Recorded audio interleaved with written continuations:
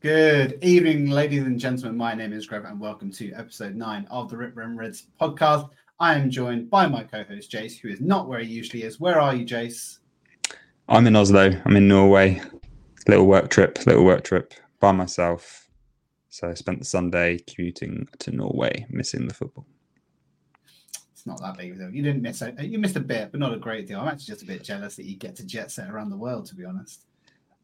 It's not all fun. Come on. As Fergie would say, it's a GLAMOROUS. Yeah. Probably not flying first class though, right?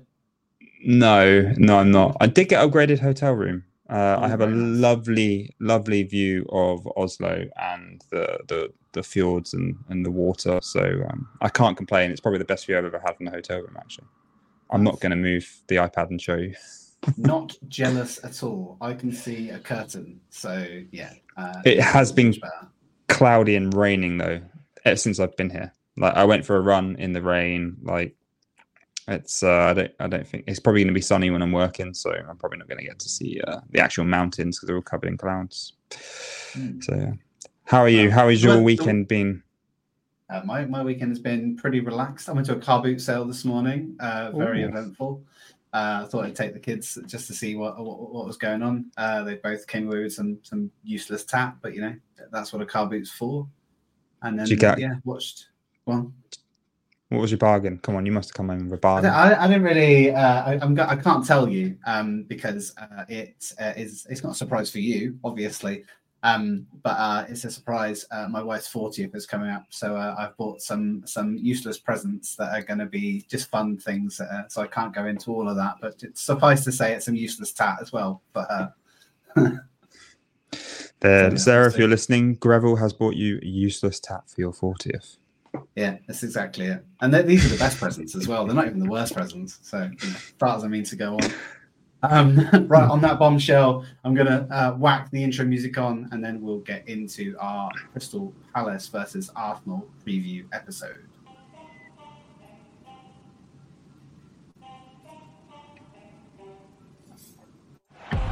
Saka. Kayo Saka! That is a diamond of a goal! It's Bergkamp. That's magnificent! This is my club. Fucking love this football club. Henry. What a goal! Gabriel Martinelli! He's scoring for Arsenal!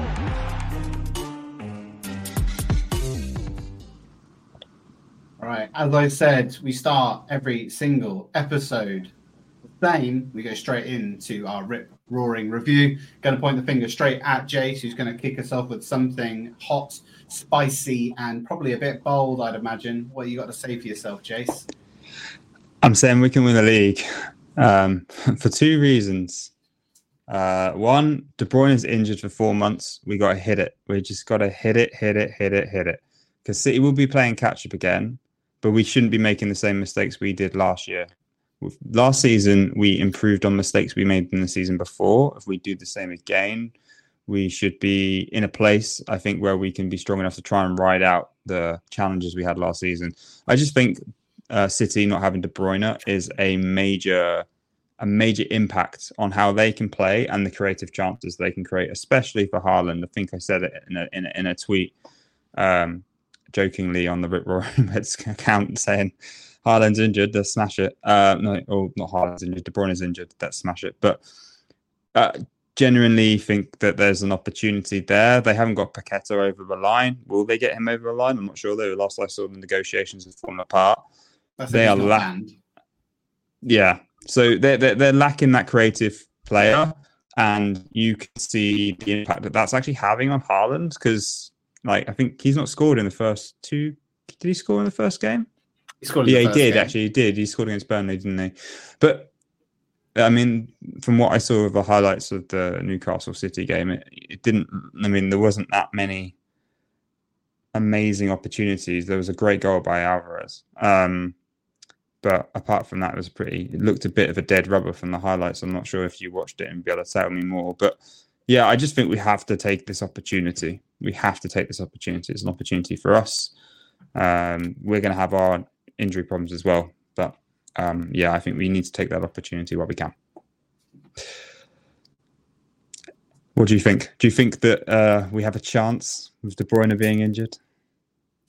Well, my actual review was probably along similar lines. Maybe not exactly as bold and as brazen as you after one game week, or at least 90% of a second game week gone. But yeah, we need to capitalise. I would say that I did watch most of that game. Foden was really good, and I think that he doesn't usually get much of a starting berth. Whilst De Bruyne is fit and healthy, he's usually more of an impact player. So there could be an opportunity there that he steps in and kind of does a lot of that role. And he was good. Haaland wasn't getting a lot of service during that game. And I think the problem is with Haaland, he can do that. He can be in those games. I think we saw it in the Community Shield, to be honest. He can be in those games and be looking like he's nothing. He can be invisible. He can not really be involved, and they will score 2 goals. And it will just be like, he's just an absolute beast. And he did have opportunities. So it is, I do. Yeah, I still wonder, but I honestly think that Man City's depth isn't that great. If you look at their squad, they have a lot of youth coming through. Like Cole Palmer looks really good when he has kind of come in. And like you say, maybe they get Paqueta, but I think with all the stuff that's happening with him in the background, that might not be something they go for anymore. And I would say that after the last weekend and this weekend so far, no one looks particularly strong. In all honesty, and that includes us. We've obviously only seen us for 90 minutes, and we didn't look that great for the last half an hour against Forest. First half, we did look good, but yeah, the last 20 to 30 minutes, maybe not so much.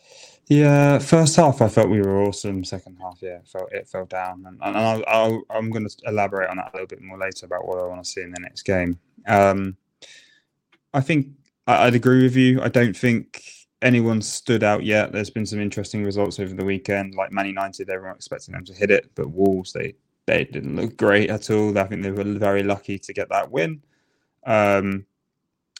With the United Spurs game over the weekend, I didn't see that one, but I saw the highlights, and it looked pretty even as a game actually from the highlights and the chances that Bruno Fernandes had, especially with the header he missed. But I wasn't expecting Spurs to win 2-0. So I think there's not exactly a team in form right now that you can say, wow, that they're the standout just from the first 2 games. And I think it is also too early. But just going back to that City point, like shots on target yesterday, there was 4 shots on target. For City, that's low. The possession wasn't as heavy as it usually is. It was 58 to 42. So there's just a few things in there that I just backs up my kind of thoughts on City. I think they miss an anchor at De Bruyne. I think they're going to miss Mahrez as well, and then Gundogan. So 3 major players that I would argue they've not replaced. I suspect they'll go into the market and they'll get someone that probably no one's heard of or no one's really keeping an eye on, and they'll be electric because it's what City do. They're able to find gems in the market. But like I say, I don't think they're that strong yet. They of course will come good. So it's really important as we come into our talk later on that we capitalize and get the points on the board. There's only 2 teams, I think, that have won both games so far. That's Brighton, who we're going to chat a little bit about later, and City. So, Right. Let's get into our first segment, which is all going to be about the news around the club. There's lots of stuff going on. Myself and Jace haven't had a pod for a week, so there's been a lot of news going in and out of the club. I suppose the biggest thing that's been happening over the past week is the news on Jurrien Timber, which is not fantastic news, obviously, and I'm interested to hear your take on what do you think about the injury and where do you think Arsenal will go post this news? I get the impression that we might dip into the market because I feel like the squad players that we have, we still want to get rid of. And so he was meant to come in to replace some of the players that did provide depth that were not good enough. Holding, for example, as a centre-back, but also he can play right back, Timber can, and he can play left back. So if you take Holding out, if you take Tierney out, Tavares was meant to be a depth player. He never made it in the first season. Then he went out to Marseille. And then you've got Cedric, just leave. Cedric, just leave. Just go. Sorry, no, I don't care. If you look at that, then we are ultimately going to potentially be actually short, a little bit short. We could be cutting it fine. We still have quality depth in all the positions in theory, but when we get one injury, it tends to spiral, and then it's 1 leads to 2, sometimes 3 at one time. And so that's my kind of concern. And I think we might dip into the market. And I think we're going to talk about outgoings, which we might see some this week. And so I think we'll dip into the market. That's my gut feel. But the question is who? Do you feel the same? And do you think we're going to dip into the market? If we are, do you think there's anyone in particular we might go for? Yeah, I mean, I don't know. I don't know about who's out in the market. I think maybe you have a better idea than I do in terms of who might be available and who we could go for. But for me, I agree on the shortness that we have. I wonder, there's a lot of talk post the injury to Jurrien Timber about the medical staff, the team. Did they approach it correctly? Was he allowed to come out for the second half prematurely? And would they have done something differently? All the talk that's come out of that is that, they did all the tests, everything was kosher. And then, it's just an accident that happened and nothing they could have done about it, which is, yet to be seen, I suppose. But one thing I think we do know, Arteta and his training regime is intense. It is really vigorous. It is really aggressive. And with that, coming cold into a system and then working as hard as they have over pre-season in this game, I think we've seen 3 or 4 ACLs over the last 2 weeks, or at least over the summer, from different clubs around Europe. It does seem to be quite a reoccurring kind of injury, particularly now with training the way that it is. So I do wonder about that, and I wonder maybe how much of a pressurized environment Arteta is creating at training. I know he wants the best, and I know I've said before that he's speed running our way to what he hopes is a Premier League or a Champions League. So I wonder a little bit about that. But yeah, I think we need to dip in. I think we're falling back to a Tomiyasu who can't invert in that role. Zinchenko, we'll talk a little bit later in the Palace preview, but he's probably only 25 games a season. He's not as many games as we'd hope, and so that's problematic. And then I don't think you can fully rely on Kiwior as a left back. He's untested in that position. Yeah, so we'll need to get someone. I think you've got an idea of who you think that might be. Yeah, I guess we were always after Fresneda from Real Valladolid back in the January transfer window. He's been sought after by Barcelona most of the window. He's not gone through because they're now going for Cancelo. So he's back on the market. There's news that Pochettino might go for him for Chelsea, but surely Chelsea can't spend any more money. Surely they can't. I don't understand how that is. They've spent over $1 billion inside 12 months. 3 transfer windows of £1 billion. Lavia, Caicedo, this takes the biscuit. This just I don't understand that. People are saying Arsenal spending. Come on, man. We're not spending. I think the stats show that United.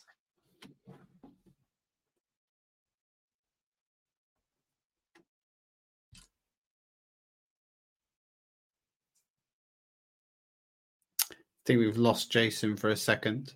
But one thing I was going to mention on Jason's point about Cancelo, because we would have likely have gone for Cancelo. The issue with Cancelo, I suppose, is that Man City are now looking at as much more of a rival than they ever were before. And so the likelihood is they don't want to allow another player to come to us. They've already had Zinchenko go. It's very unlikely that they're going to let Cancelo go as well, which is unfortunate. But maybe Fresneda is the option, but I definitely think we'll need to dip into the market. And that's going to be an issue for us over the next 11 days. There's not much of the window left. So we're going to have to get a lot of outgoings first before we even consider who's going to be coming in. And that kind of leads us on to the next pile of news, which is our outgoings. Without Jace, I'm going to talk a little bit about the ones that I kind of know a little bit about. Firstly, it's Florian Balogun, who there has been a lot of interest over the course of this window. And I think that one's definitely going to come down to the wire. And it's also going to come down to the wire in terms of a fee.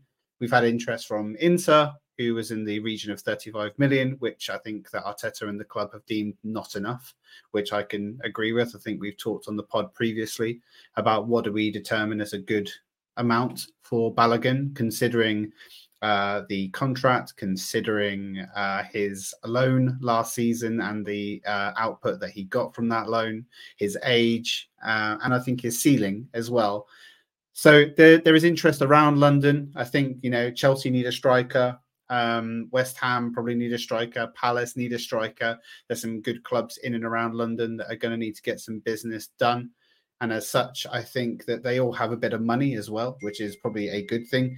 If they've got the money, then it means we can likely get something for him. It's just wondering whether or not they'll actually put their money where their mouth is, and that one will happen. So Balogun's on his way out for sure. Let's see what happens there. And then there's a few others. Tavares has been on the chopping block. He's apparently said no to both Nottingham Forest and West Ham, which is leaving our options a little bit slim. I would say on Tavares, though, there is money on the table there for him. I think that you look at his age, you look at the length of his contract left, you look at he's a very raw talent. I don't think that Arteta has managed to get the best out of him, but there is opportunity there that we could go and get Tavares to be shown the door if the right thing comes in. I think we could get 20 to 25 million for Tavares. Hello, Jason. Jason's joined us back again. Hopefully everything's working. I've gone through Balogun, Jace. I was just talking about Tavares, a little bit about that Forest and West Ham is probably not going to happen. But I was going to say, and I said that he's a very raw talent. I don't think Arteta's got the best out of him yet. And I think that certain managers could get more out of him. So there could be 20 to 25 million on the table for him. I think you mentioned that Aston Villa have kind of reached out to see if there's a loan option for him, which I don't think we should go for if there is. Yeah, it seems like all of our left backs only get offers for loans, and they're both Tavares and Tierney are worth money. But yeah, I saw earlier that apparently they're inquiring about loans, and Forest was a negotiation around 13 million, and the negotiations broke down. Clearly, we wanted 15 to 20. Clearly, we weren't getting what we wanted there. So it's difficult, right? We do need to get some players out. We need to get some money in because I think we still need to do some business. So, yeah, it's a little bit of an annoying one. The only thing I was going to say just with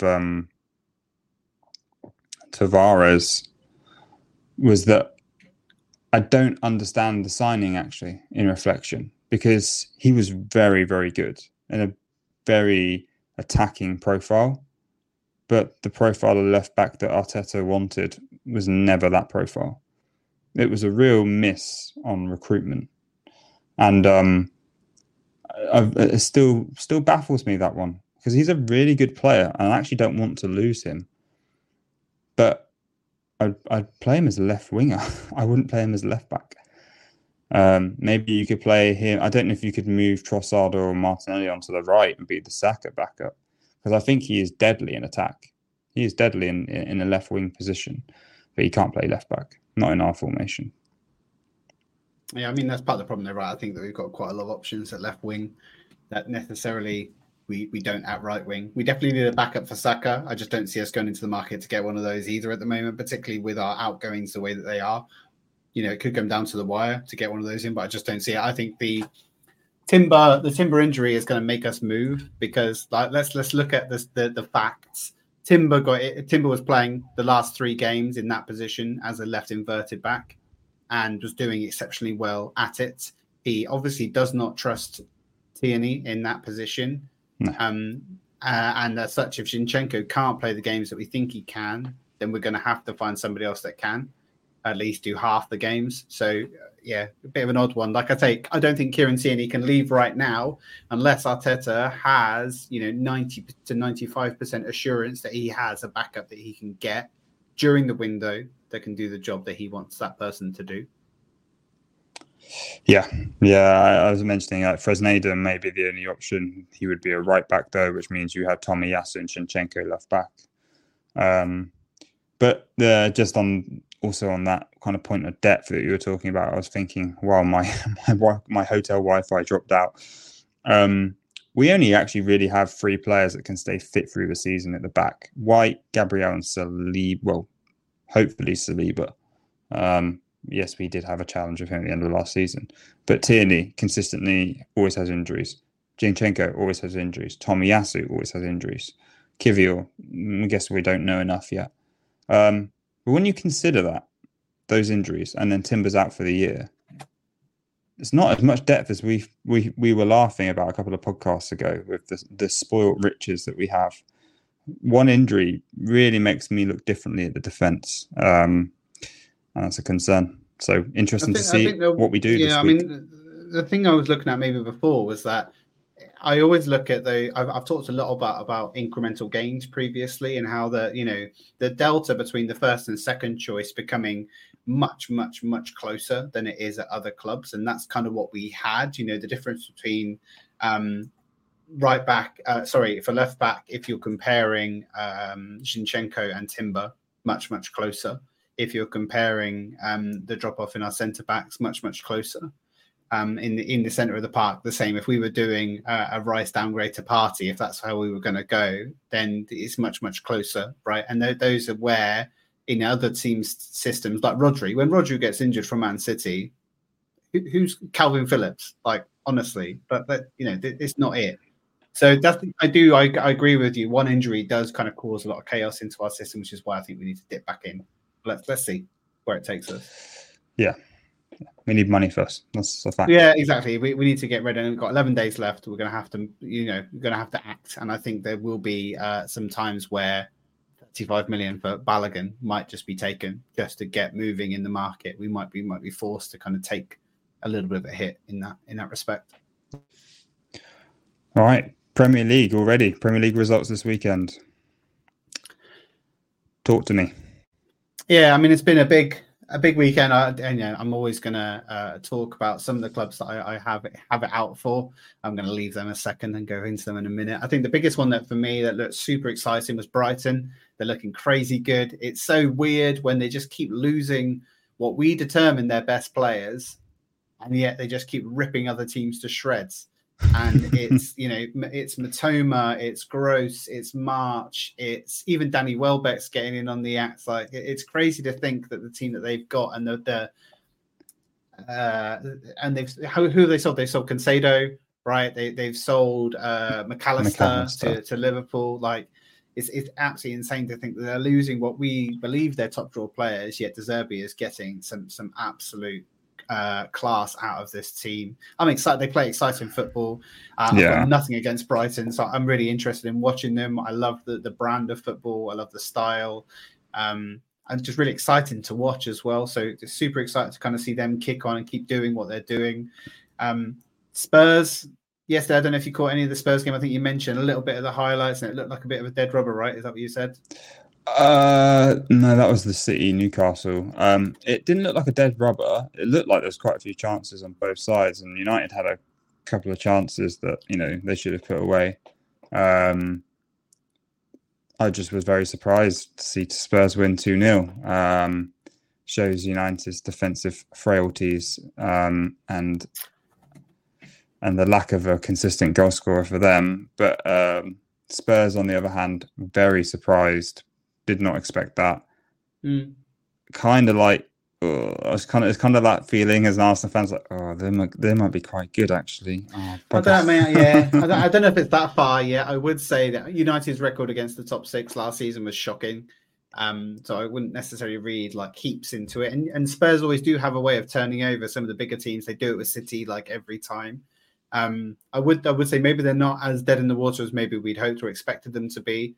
They do actually play quite good football, and he's quite likable, their new manager, which is a bit shameful to say as an Arsenal fan. So I would, I do think that they probably will win some games and batter some teams, but I also think the opposite. They're going to take a thumping by some teams as well because they play quite openly, and they're quite poor at the back. I think United were completely toothless. To be honest, like you say, Rashford just doesn't look at the races at all. And this is coming from a guy who's got him in fantasy football, and like both him and Fernandes, who are both abject yesterday. Their midfield, I remember A close friend of ours had mentioned that they've got the best midfield trio in the league with Mount, Casemiro, and Fernandes. Spurs were passing through that midfield for absolute laughs yesterday. Absolutely tore them to shreds, really, and it was embarrassing from them. So I thought they were going to be really, really good this season, and I know that we're only 2 games in, but they were lucky to get the win against Wolves. Wolves battered them for the past 20 minutes, and I mean, Wolves are not great, as you've just said. So yeah, it's just an interesting game, that one, to watch. Yeah, I'm going to say it. I think Arsenal have the best midfield in the league at the moment. Like, just from watching that first, I might completely be eating my words tomorrow, but from what we saw at the Forest game in the first half, if you have Partey, Rice, and Odegaard, that is a beautiful midfield three. I don't think there's a stronger midfield than that. I think if you have City have De Bruyne and Rodri fit, then yeah, you could argue that that's stronger. But they don't have them at the moment. So in the moment, that does make me feel good. It's other areas of the pitch that worry me. So this week we released the third kit. Have you seen it? Have you got it? Has it arrived?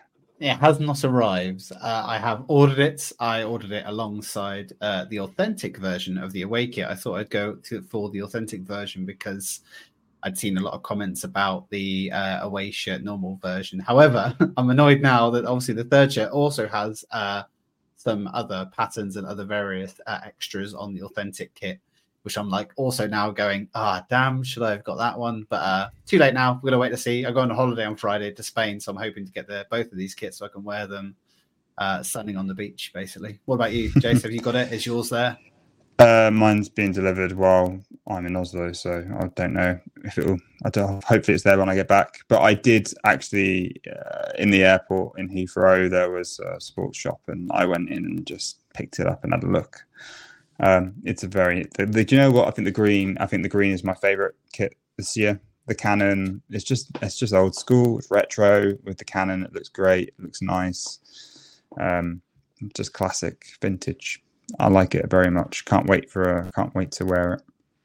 Yeah, I'd agree with you. I think it is the best of the three. I think also I would say that they've done some absolutely stunning work, the club, with our kits, not just the actual kits themselves, but the PR and marketing work around them. The launch video for this third kit was just stunning work. The behind-the-scenes little video of Saliba being the creative director, taking the photos of Odegaard, just like chef's kiss. They are, if we fall over as a football club, I think we'll always have a bit of a future in selling off merchandise anyway. I don't think we've got any harm in wondering if we'll go down the toilet that way.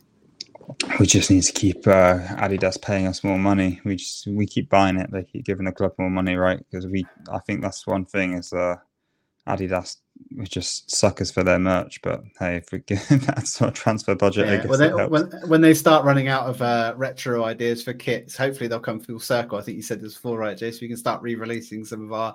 If we re-released a black kit, for example, in like 5 to 10 years' time, I'll go like hotcakes all over it. Yeah, exactly. Yeah, absolutely. Okay, do we need to get to the actual review of the Palace game or preview? Yeah, let's do that. Let's first talk about lineups then. What do you think? Because I have some not whole lofty opinions, but some ideas on what we might do and how we might shape up. But I'm keen to hear, what do you think? I think it's going to be very similar to the Palace game last season. Eddie will be in for Jesus. That's a fact. I just the way he's been playing.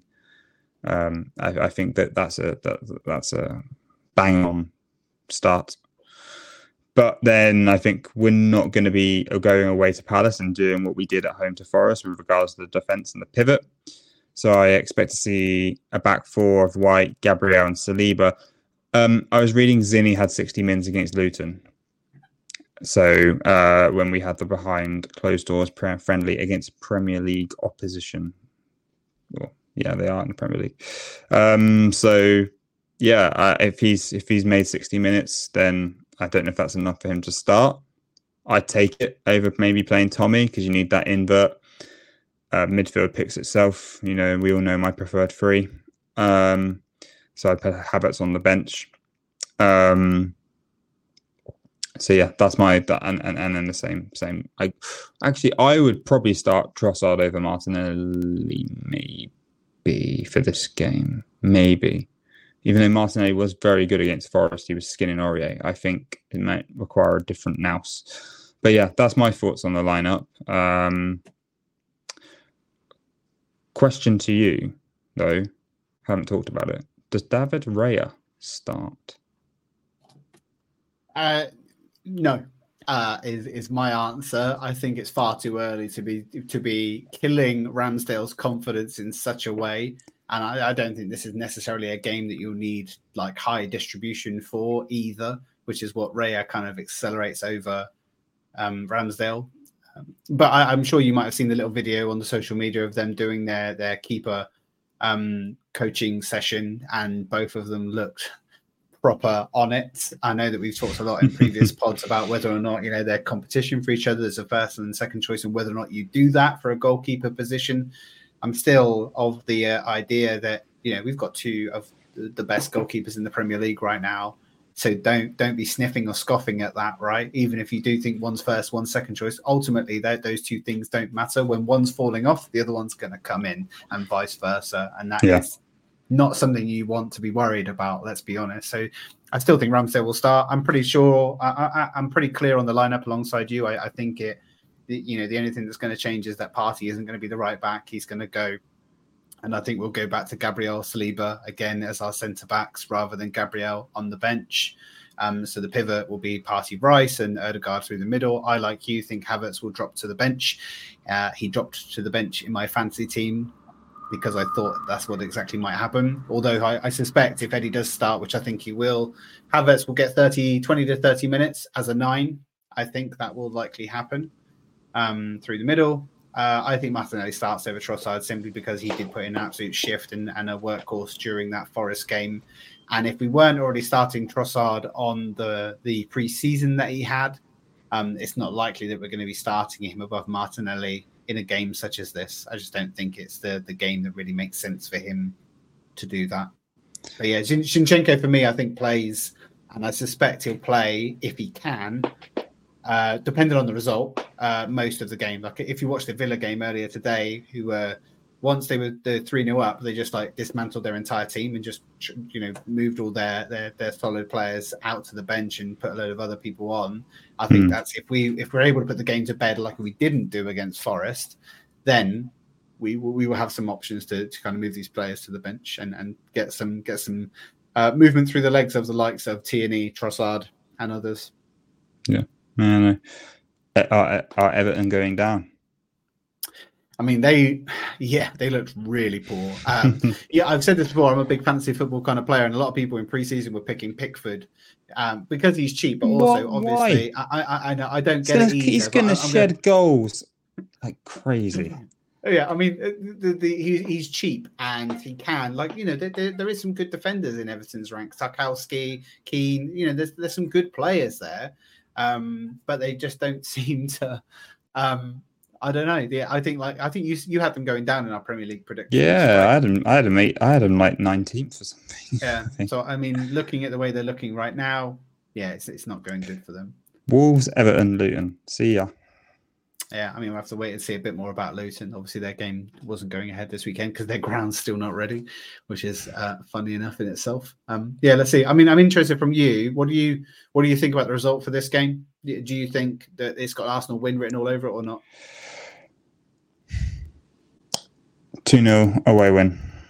We've got rid of the curse. We need to put in a performance. I think Eddie's going to run riots, not necessarily from like a goal scoring perspective, but just like the press. You're going to see an Eddie which will be pressing aggressively, just like it was in the first half against Forest, actually. So, I think a 2-0 away win. But tomorrow, when we actually put our predictions in, you might see me go 3-1 away win. Because I always go 3-1. Yeah. It's going to be, I think it's going to be tight, to be honest, this game. I agree with you. This is perfect Eddie territory. This is the kind of game and the setup and the kind of teams that he likes to play against. And I think he can do well against. So I agree with you there. Did we play? Was it the home game? Was it Selhurst Park? We opened the Premier League last season in the pink kit, and we did really well against them. Was that the same? Yeah, that's when we realised how good Gabby Jesus was, because he was running that game. I remember, and I that opened my eyes because I didn't watch him in the same way at Man City. I got very excited. So that was the game. That was a very exciting game last year, and I'm hoping we can see more of the same again tomorrow night. Yeah, I mean, I think like you, I agree that I think we'll win, but I think it'll be much tighter. I can't see us keeping a clean sheet. We've not necessarily been very tight at the back all during pre-season. So I still think we concede. I think 2-1 is probably, more where it's going to be. But we'll see. It's going to be tight. We always have one. That's what we say. We always have one in us to let in. So, yeah, I think I said 2-0. I'll probably end up going 3-1 by tomorrow night. That's probably where my confidence level will be. Well, I mean, Palace have got some good players. Elise, Esse, they've got some good people in their ranks that can do damage to us. They've got some, they might not have a Zaha anymore, who used to put some of our players on strings sometimes, but they've got some really young, good, agile, technical talent in their midst that can do damage to us. We'll have to wait and see if we can. I wonder if teams, because a lot of teams just seem to set up with a low block because they know that's necessarily how to nullify our attack. We've seen it plenty of times already, and that's where the Havertz substitution might have to come earlier should they set up like that. But I don't think Hodgson and Palace have been set up that way in any of the games that I have seen. They play quite forward-thinking, attacking football, so I think it's going to be a relatively open game. It's just whether or not I feel that we can do enough to keep it solid at the back. I think with that 4, if Zinchenko can stay fit, there's a chance. But yeah, like you say, we've likely got at least one in us. Yeah. So you had this down as a note. How important is the result versus the performance? What is that for you? Because, and I think this is coming off the Forest last season, and I think that it was good that we played Palace, and it kind of mirrors it a little bit. Like last season, we had a really good preseason, right? Last year, and then we walked into the season, and that carried on, and our electric, dynamic, athletic kind of attacking football was coming across in every game, and it was amazing to watch, and it was really exciting. And sometimes it was more about the performance than the results, although they were both coming in spades. We were all kind of like, it's just great to watch the Arsenal do what Arsenal do. Right now, couldn't care less. Could not care less. We can play the most dross football ever. Couldn't care. All I care about is getting those 3 points on the board. We and I said this in previous pods, we've got a really good opening gambit here. If you look at so was it Chelsea? Obviously Chelsea had Liverpool last week. They've got West Ham this week. I think Spurs had Man United, and who do they have? Who did they have last week? I can't remember. But a lot of teams in Brentford. A lot of teams in and around us, they haven't necessarily got the same opener that we do. I think our first 5 to 6 games look relatively. Man United at home, but I judging by the way that they've looked so far, I can see that being totally winnable. I think there is at least a chance there that we've got 15 to 18 points, and it's a good opportunity for us to put a stake in the ground and kind of make headway in the league as we did last year. Because we have a relatively terrible closing segment to the league, and thus we need to make sure that we get the points on the board now. So I don't care about the performance. I want the result. It'd be nice to have both, but can't necessarily always have your cake and eat it. Yep, I'm the same. Result over performance is the priority for me. If I could see anything, and I mentioned I want to talk about this, if I can see any kind of improvement, it is defensive. I call this defensive endurance. And what I mean by that is the mental endurance, because what we see in games is mental lapses, or whether that's fatigue or whether that's just you just can't be on it mentally for the whole game. And but those blips, that's when we make it hard for ourselves. We let a go. It's not like we let a few sloppy counterattacks in. We let a goal in. We just tend to always randomly concede out of nowhere when we're absolutely control of the game. And so for me, it's around, can we sustain that mental endurance from the defensive side for 90 minutes and stay compact and stay tight and play the game out, frustrate them from an attacking sense, and that's really important for me. So that's the one thing I want to see out of tomorrow night, alongside the 3 points. If I can have two things, it's that. I think you've raised a good point there, because I think you're right. That mental fragility that we kind of exhibit in games is something that rears its head quite often. I'm sure we've all seen the meme where it's like a guy and it says Arsenal. There's a guy with a bat behind him who also says Arsenal. Arsenal going to Arsenal, and that's kind of what we do. So it'd be good to kind of get some of those out of the system. This is either the first or second youngest team in the league. There is obviously going to be some frailties there that are just because of the immaturity that we have in our squad that haven't been learned and kind of tested yet. And last season was one of those barometers where we did get to a point where you could test that kind of level and see where they're at. And obviously we weren't quite there. And this is all an experience. We're hopefully going to grow and learn upon those changes from last year and kind of hopefully, kick on. And I would say just from this game as well, and I think, coming out the Forest game, more and more and more important now, no more injuries. We cannot afford injuries this early in the season, particularly to ones that are critical to our system. And so if Zinchenko is not fully fit, I would not be risking him in a game like this. If we were playing Man City right now, then yes, I think I'd say we're going to have to. But I think we can roll out a Tomiyasu or a Tierney in this game and still be okay. That being said, I would love to see Zinchenko. Obviously, I would. I do think he's fit and he's been in training. He's done 60 minutes against Luton. I think he's there. But if there's doubts, niggles, let's not do that right now. That is a silly idea to have this early in the season. Yeah, I know. So, car park. Have you got anything in the parking lot?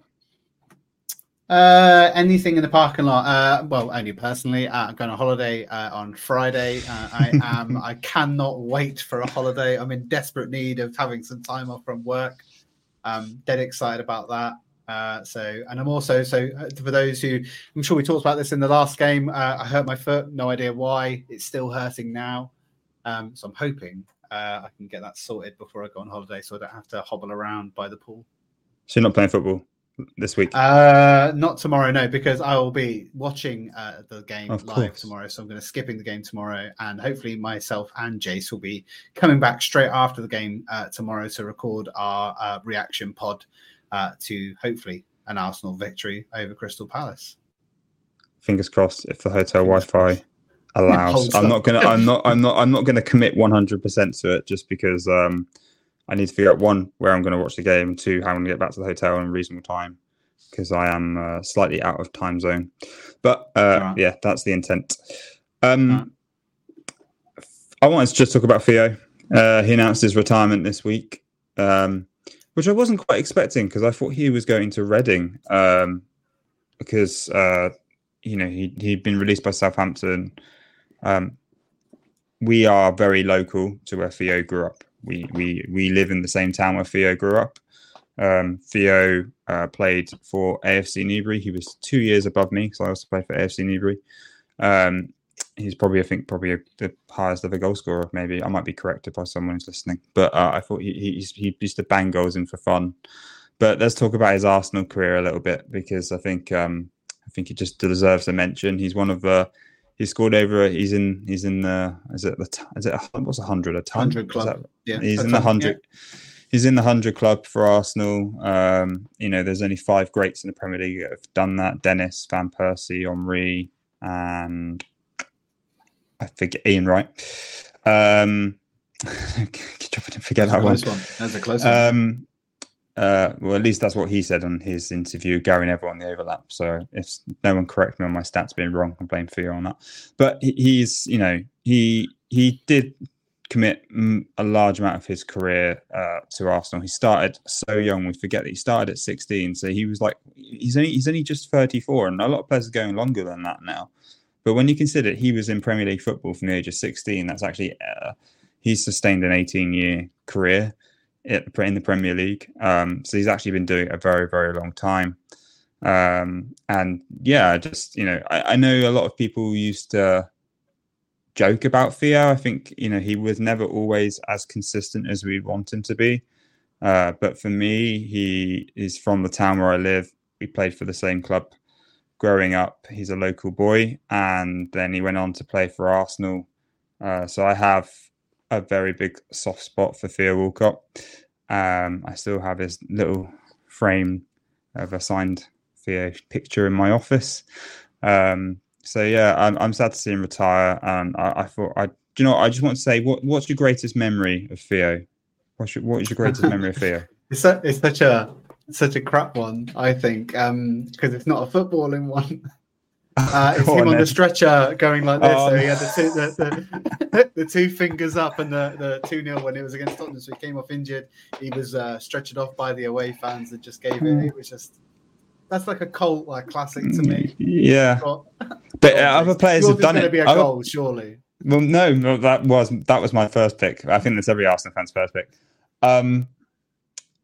I mean, that is a cult thing as well, right? By the way, like you saw Ben White doing it last season as well. I don't know if he was doing it to Spurs. It just sticks in the memory, right? Because it's one of those things that the goals can, especially if it's scoring over 100, it's hard to kind of pinpoint. Whereas it's very rare that we get the opportunity to do something like that, I suppose. Yeah, I mean, I guess one of the standout things for me is just one particular season for me, the season when we lost Nasri, when we lost Fabregas, and Van Persie became captain, and we had that really bizarre transfer window where we were buying all these random players right at the end, and that's when we ended up getting Per and Arteta, which from a legacy standpoint is that was like Arsene does it again, hand off to him. That season, him, Theo Walcott and Ron Van Persie were electric. They dragged us to Champions League football. I don't know how they did it. It was just Theo consistently basically taking on everyone on the wing and somehow getting to Van Persie who can score. So that was just my favourite kind of season and overall memory from Theo.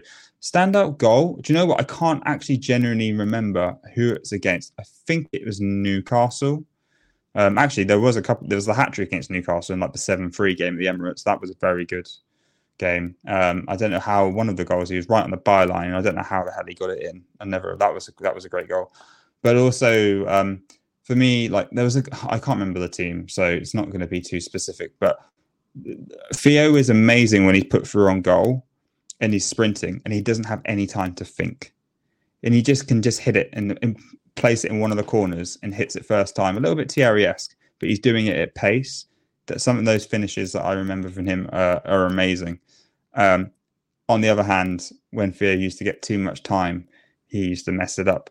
And I joke at football right on a Monday night, right? Because if I hit it first time, it always goes in. If I have time to think about it, I absolutely screw it up. And every time I do that, I just think of Theo.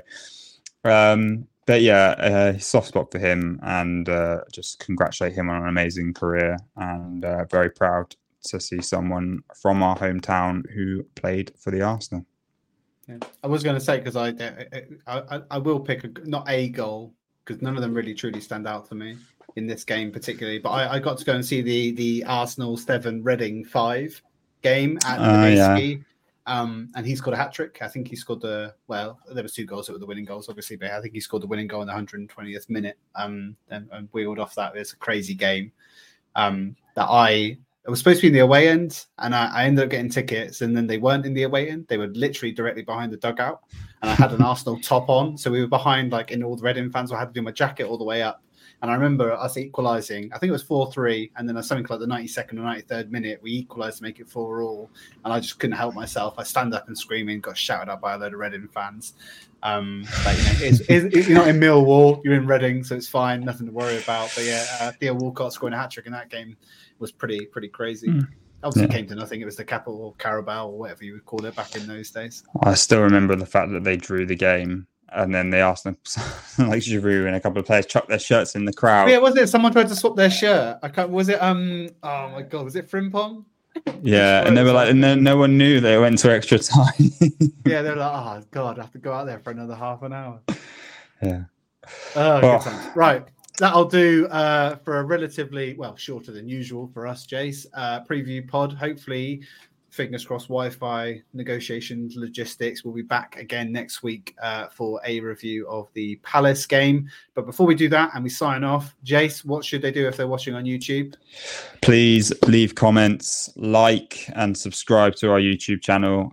We want to see not just comments, ask us questions. We want to start doing some more Q&As rather than us asking each other questions. So feel free to put some comments and questions in the chat. And if they are having this in their ears on their podcast provider, what do we ask them to do there? Go to your podcast provider's app page and give a 5-star review. and no less, please. No less. Yeah, you know what happens when you give us less than 5. Right. Thank you very much for joining us once again. Hopefully we'll see Arsenal smash Crystal Palace on a Monday night under the lights. If I don't speak to you before, then have a wonderful evening. Thank you very much, Jace, and thank you very much, everyone, for listening. Cheers, guys. Have a good evening.